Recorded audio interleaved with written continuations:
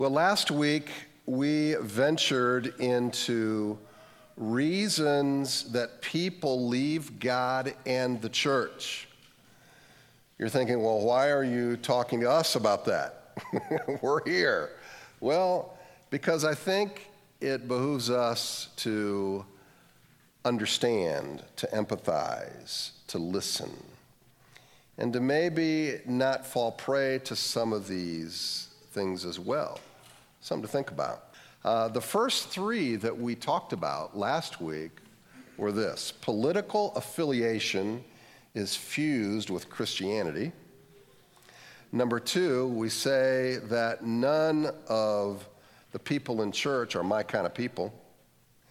And number three is that Christianity is about faith, and I deal with facts and science. These are three reasons that people will often leave God or the church, and if you weren't here last week, you're free to listen to that message that is on our podcast. So today, I want to address three more reasons. So here is number 4. It's that the church is not improving the community. It's irrelevant. The church is not improving the community. It is irrelevant. You know, many people drop out of the church because they view the enterprise of religion as a business and having little to do with improving the community around them. Whatever is done seems to be done for their own publicity, speaking of the church, and getting more members.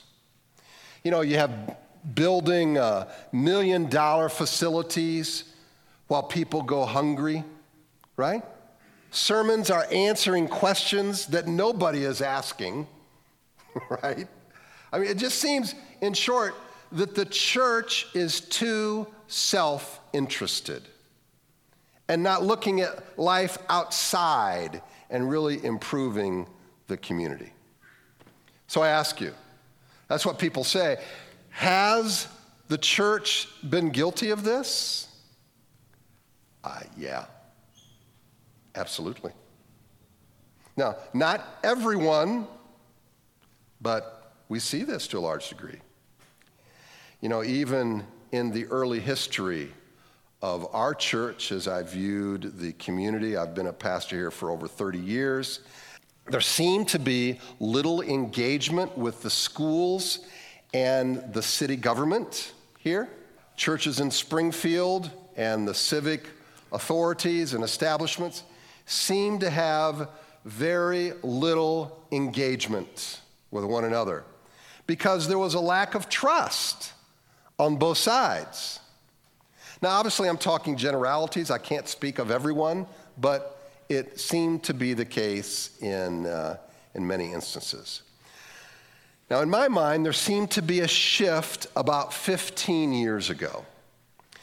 Some churches, and there are multiple reasons for this, but it seemed like some churches were forging out in front and serving without trying to twist a political arm.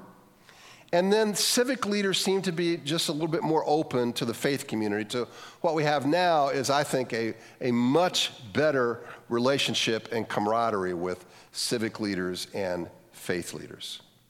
But even still, there is a growing disconnect between younger adults and the church. And why is that?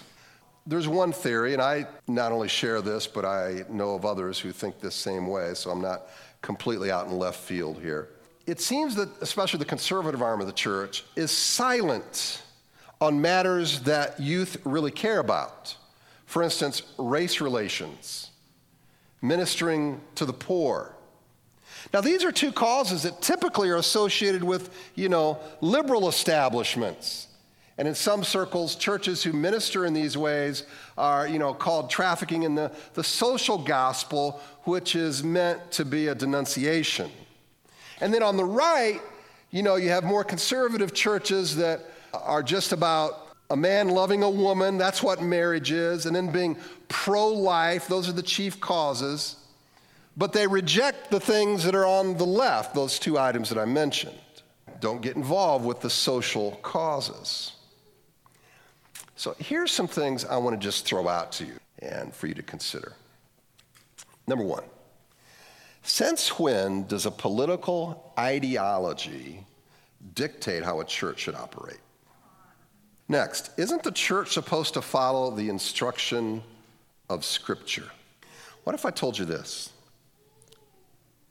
That there are several times more Bible verses on feeding the poor and treating fairly those of another race than on homosexuality and taking the life of a newborn. That is true. Over 300 Bible passages deal with the poor, loving other races. So why can't we as a church champion all four of those causes, right?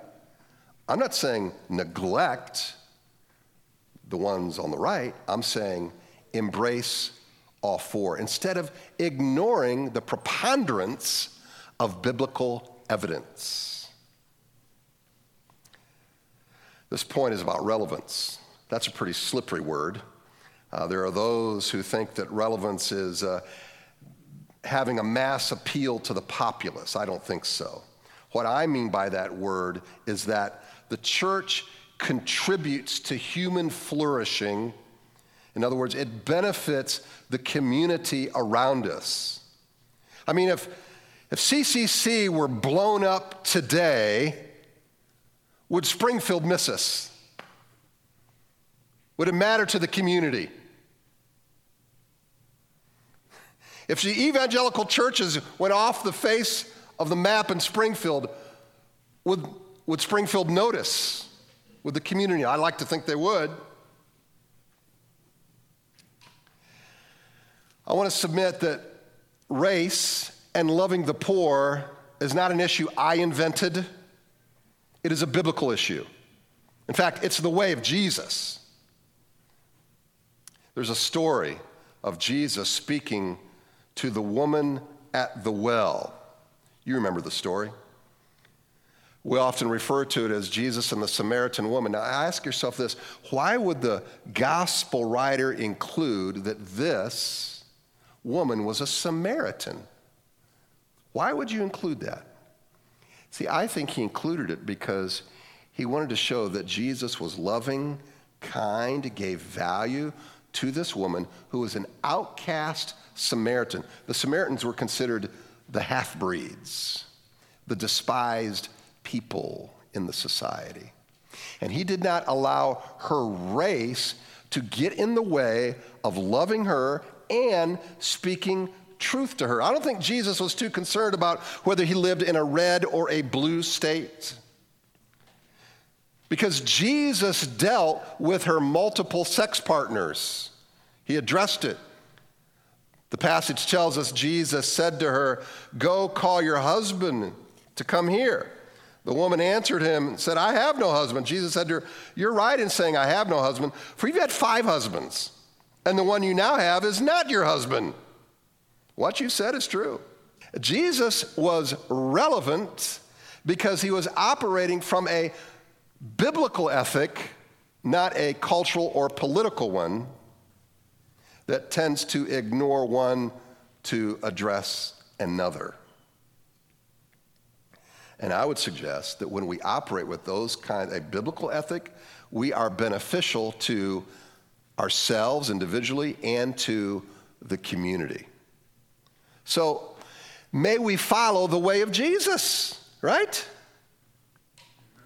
I was contacted this week about being a part of a program and have our church be a part of a program to help inner city churches develop a mental health initiative run by a Christian counseling group that would help churches train their own members.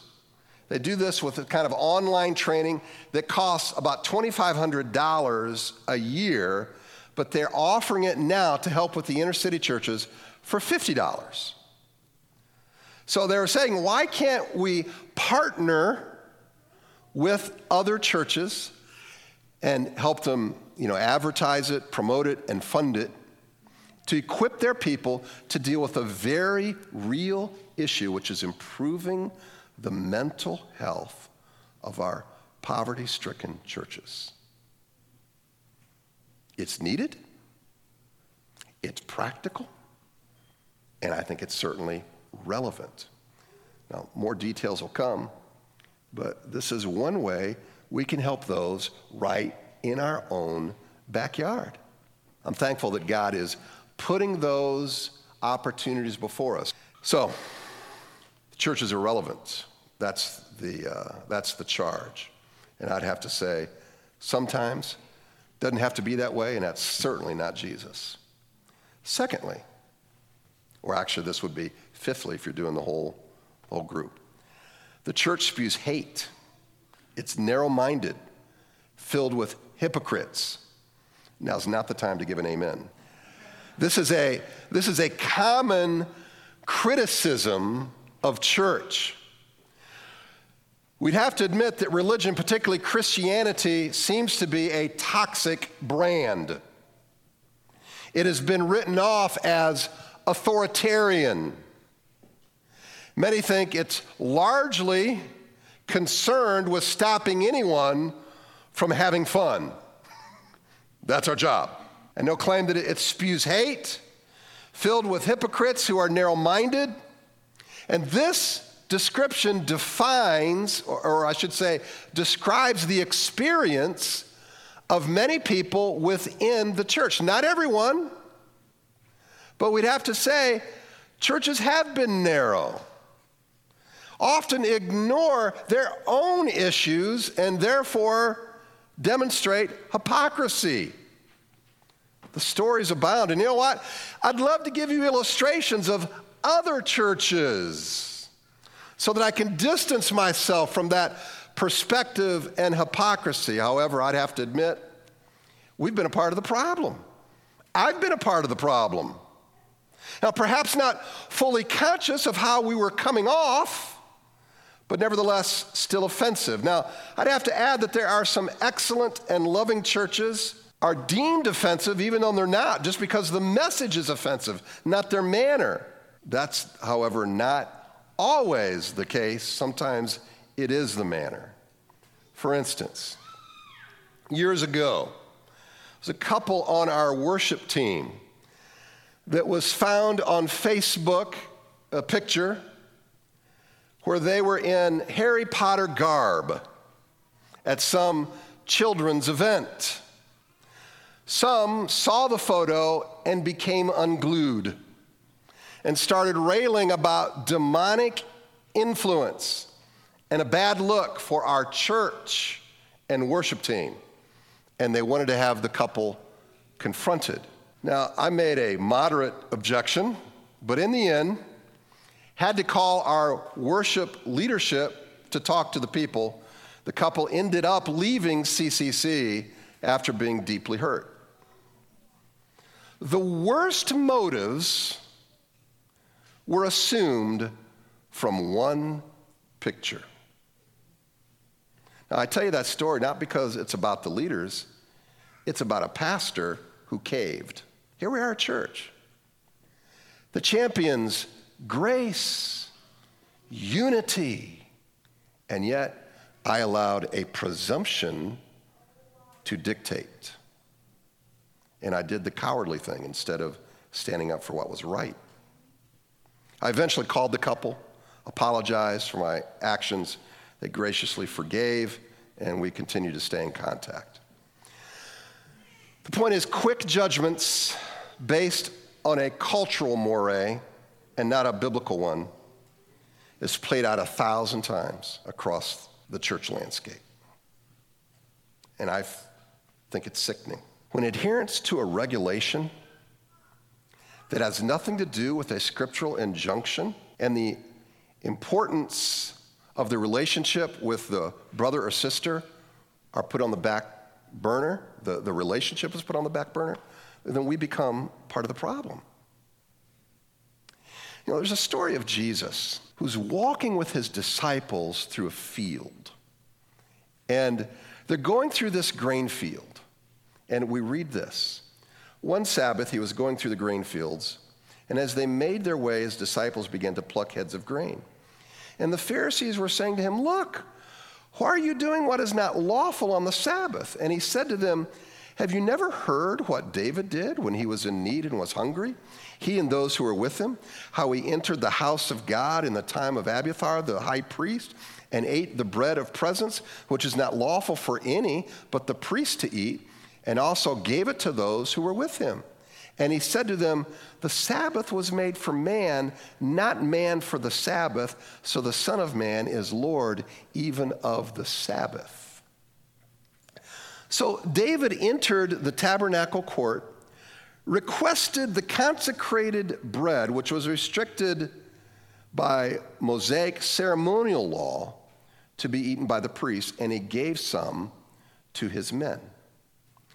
Now, you have to notice from the story that God never condemned the action. And Jesus was showing the Pharisees that their narrow interpretation of the law blurred God's intention. The spirit of the law was not about keeping ceremonial regulations at all costs and ignoring human need. Wisdom has to be applied. The people mattered. David mattered. And his men mattered more than picking the heads of grain. Now remember, this is a ceremonial law, not associated with God's moral law, not a part of the Ten Commandments, not repeated in the New Testament. The Pharisees were using the regulation as a way to draw conclusions of the spiritual life of people and then heap upon them condemnation. See, some see Christians kind of this way, taking stances against certain what they deem sins, and they see nothing related to love and grace and the gospel. I mean, they are a bull in a china shop. I'd have to admit, sure, some of this is the fault of the people receiving the message because people see what they want to see. Sure, that's the case sometimes.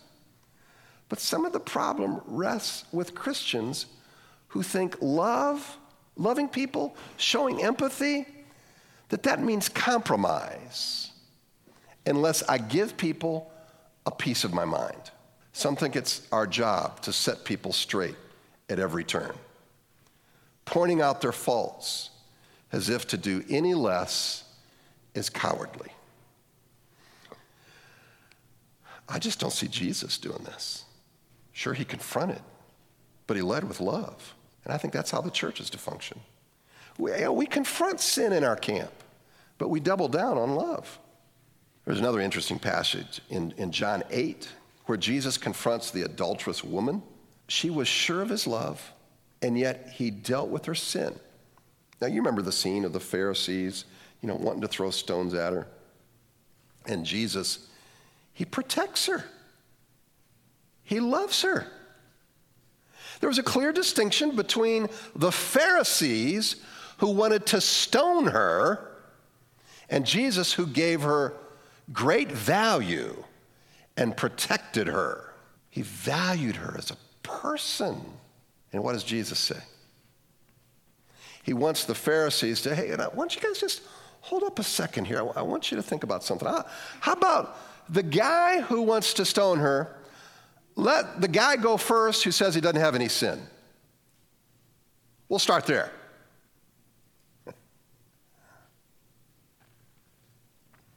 Jesus is implying, with a little self-reflection and humility, that rhetoric is greatly diminished. The fact is, we've all sinned. We all have baggage. Let's remember that when we feel the need to confront somebody. I'm not saying don't confront. But as Galatians 6 says, be very careful when you do it. Humble yourself when you do such a thing. Here's our last one for today. God did not help me in my time of need. You want to know a reason that many people seem like they fall off the church landscape? They forget about God. They think God's been silent. This is not so much an intellectual reason as it is an emotional, experiential one. Maybe a person prays for a family member who's sick. They pray for them to be healed. They not only aren't healed, they die. Perhaps a person asks God to salvage the marriage, and it gets worse, and it ends in divorce. The hardship was not lifted. So the person concludes, God, no thanks, no help. They pray for God to do something, and it fell on deaf ears. This is hard to deal with because you can't just give 20 facts, intellectual reasons to deal with an emotional one. I mean, the person feels abandoned.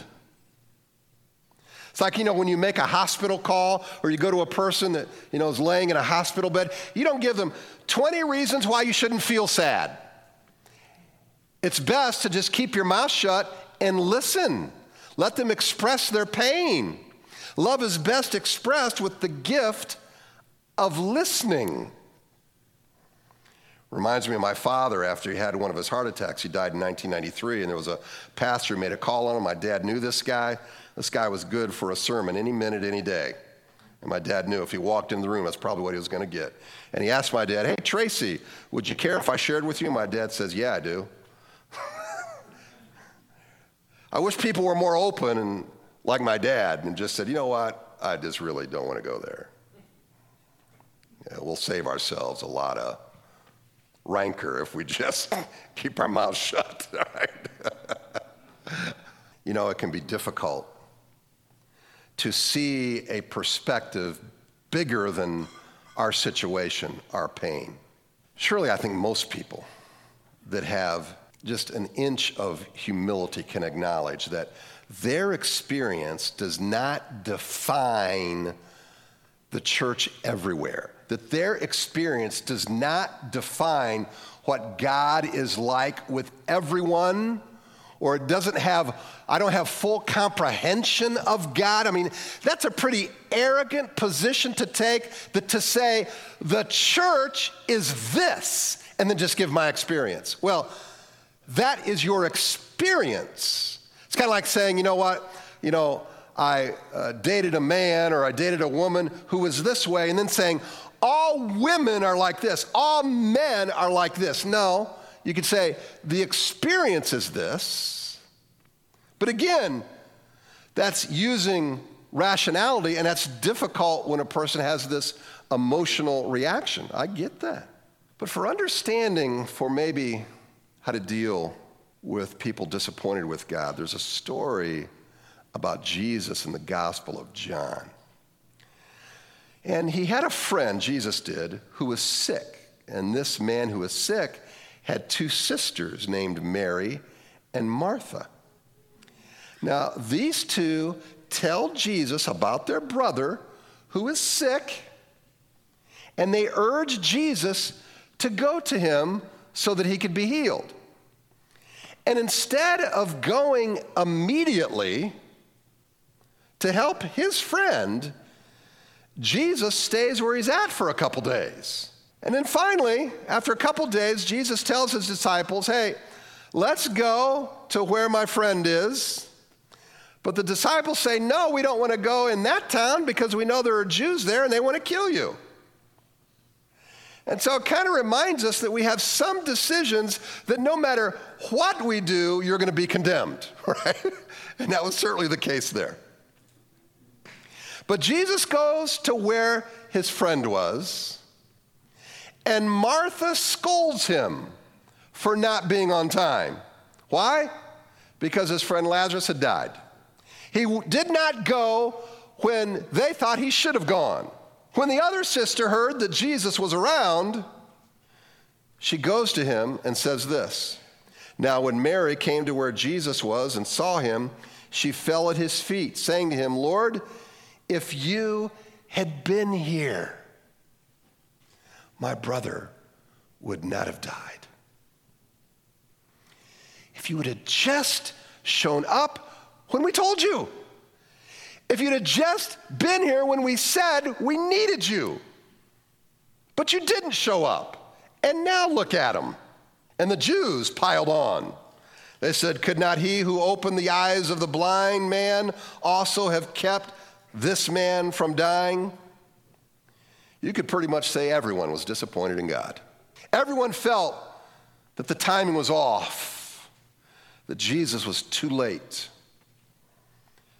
Then Jesus goes to the tomb of Lazarus, his friend, and says, Jesus said to her, did I not tell you that if you believed, you would see the glory of God?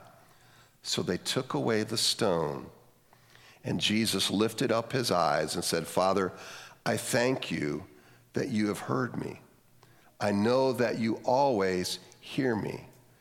But I said this on account of the people standing around, that they may believe that you have sent me.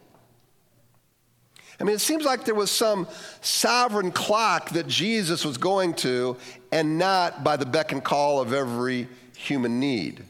But even more than that, there's a kind of a prism of circumstances that we look through when it comes to our life. I mean, we want healed, we want the money, we want the job. We want things to turn out our way. It's very human. I pray the same thing. We do that. We look primarily at life through this lens.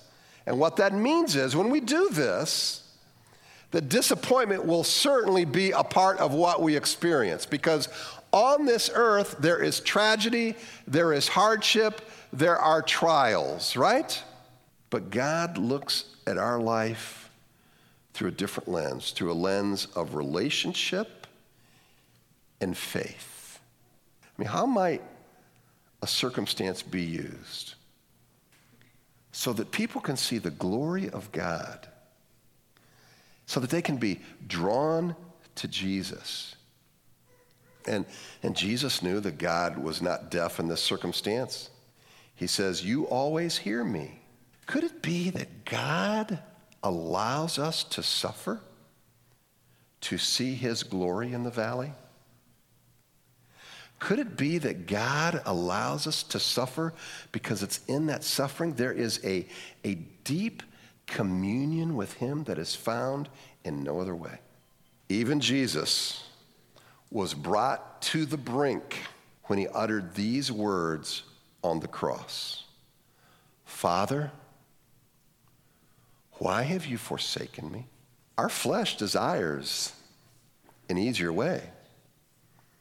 And yet, even though Jesus went to the brink, he still obeyed. He still honored the Father with his faith in that moment.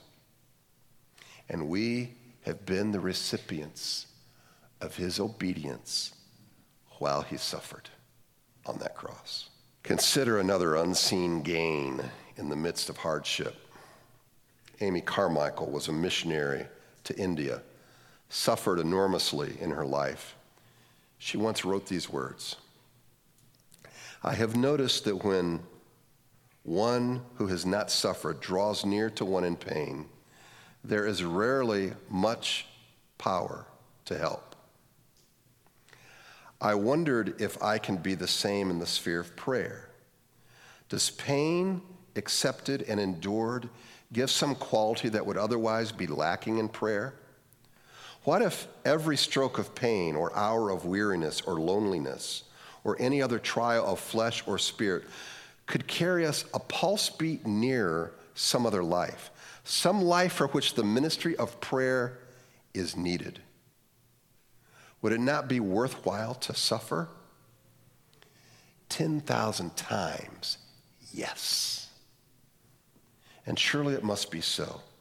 For the further we are drawn into the fellowship of Calvary with our dear Lord, the more tender we are toward others.